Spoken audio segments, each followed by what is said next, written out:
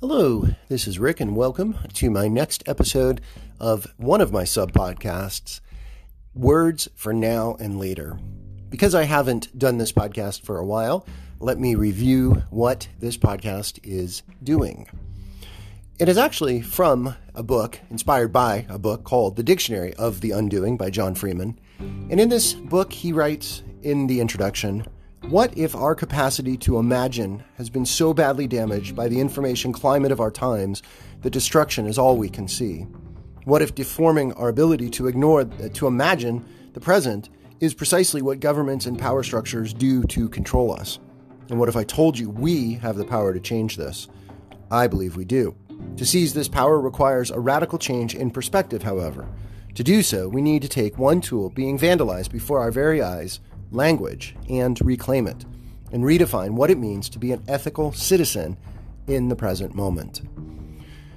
Those words are on page 7, again, in the Dictionary of the Undoing by John Freeman.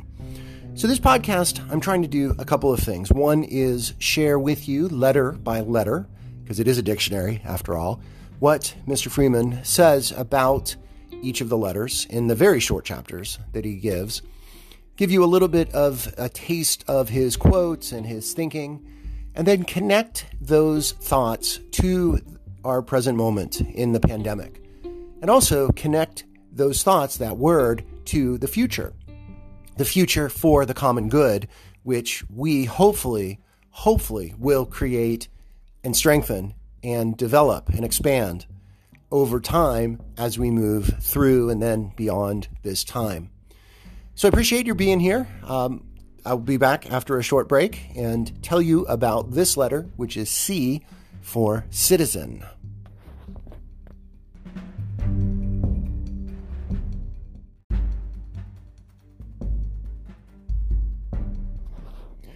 Well, thank you for staying with me through the break. The notes that I took from Mr. Freeman's book, I've had for a while, and I haven't recorded this podcast, obviously. But I got a sign yesterday that it is time, and here's why. Last night, my wife and I were talking about our governor, Mike DeWine. We live in Ohio, actually Columbus, Ohio, right in the capital city of Ohio.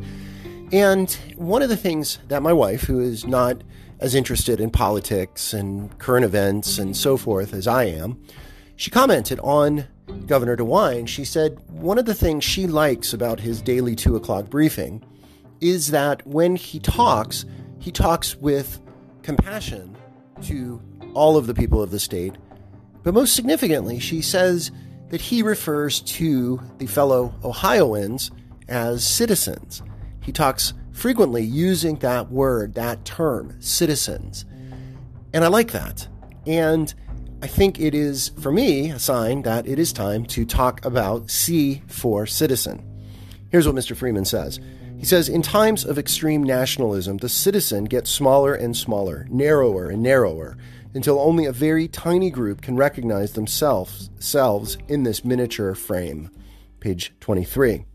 He goes on to talk about why we need a shift in this. He says, quote, "The citizen defined by who lives in a nation, whose bodies are there, who occupies its territory and drinks its water and breathes its air."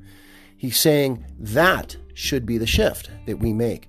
That a citizen isn't who holds a passport or a green card or documentation, but rather who is in the borders of a state, or in this case, a nation.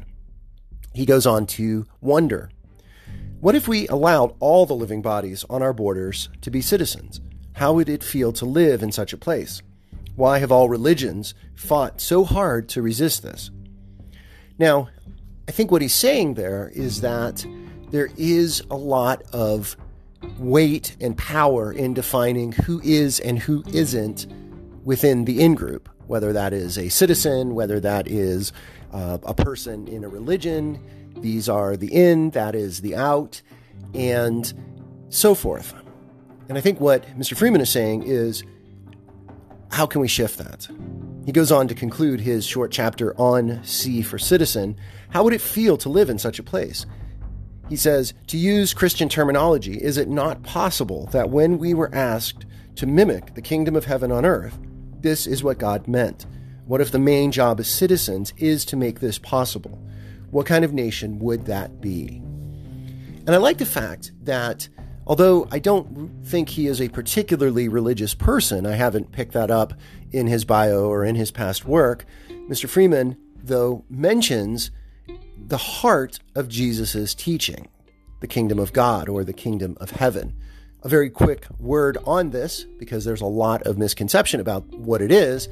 It's not heaven, eternity that we go to after we die. What Jesus is talking about, what Jesus is pointing to, what Jesus is bringing is earth, our political systems, our social systems, our communal systems.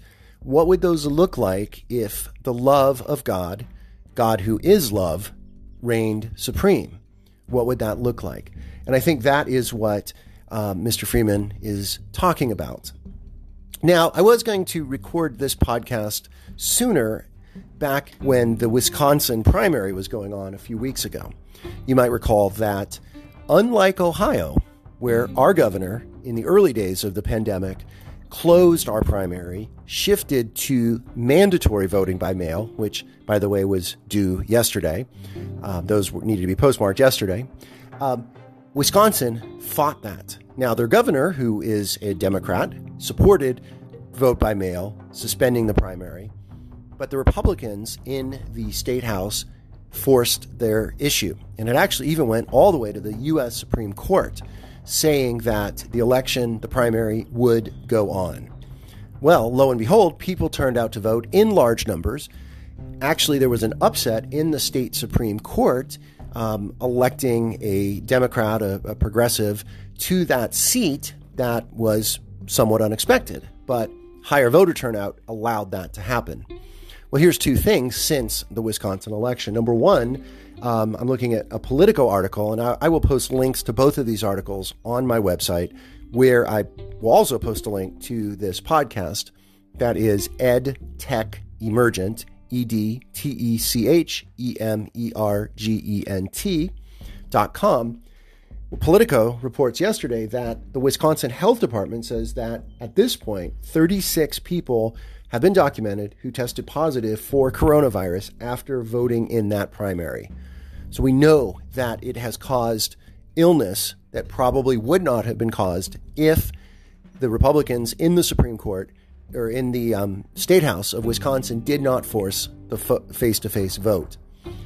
That particular judge that I mentioned a moment ago wrote an op-ed yesterday or the day before in the New York Times.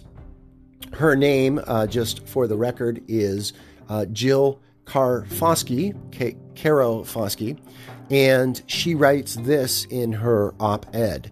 She says that, quote, "I find it unconscionable that Wisconsin voters were forced to choose between their safety and having their voices heard in our democracy. The right to vote is fundamental to the American creed. Courts making partisan decisions, sending people out to vote in the middle of a global pandemic is exactly what's wrong with a judiciary that has become too political, and I think a deliberate attempt to suppress the vote in Wisconsin." Powerful, powerful words. Unconscionable. And I have to agree with this. And I hope this is something that we get very serious about right now. If we want to bring the common good, we have to re-identify as citizens, both in defining what that means as a citizen, and especially defining and fighting for and working for the right to vote. And in this case, it looks like, because of the predictions for the coronavirus in the fall, Election Day in November, we need to get voting by mail. We need to get now in place protections that will permit people to vote confidently and people to vote safely. Because being a citizen, the heart of being a citizen, it's not the only thing. You got to do more than vote, but you have to be able to vote, period. I mean, think about it. People in this country have fought and died in the civil rights movement, most recently, about 100 years ago now, in the women's suffrage movements, and even before that, in allowing votes to people who were non-property holders, allowing votes to people that weren't white and wealthy, because those were the first voters in the United States. It's in the Constitution, right?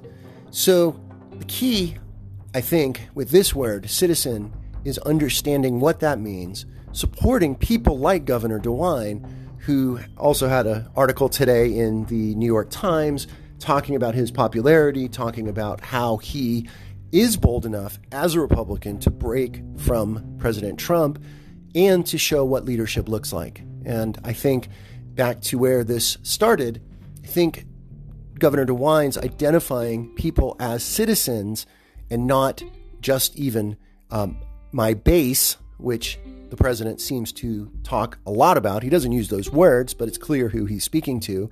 It's clear who he sees as his people he is most concerned about. Governor DeWine, in calling us all citizens, can certainly see beyond that. So I close this with the question, citizen, what does that mean to you? How do you see your role and responsibility as that particular C word, citizen? You know, one final thought of a C word is consumer, right? We live in a society where it is about consuming. And so often that is the word that is used to describe you and me. But can we shift from that to a better C word, a different C word, which is citizen, and to work for that? As always, thank you so much for listening. Please check out the show notes and my website for links to the articles mentioned, and blessings and peace to you.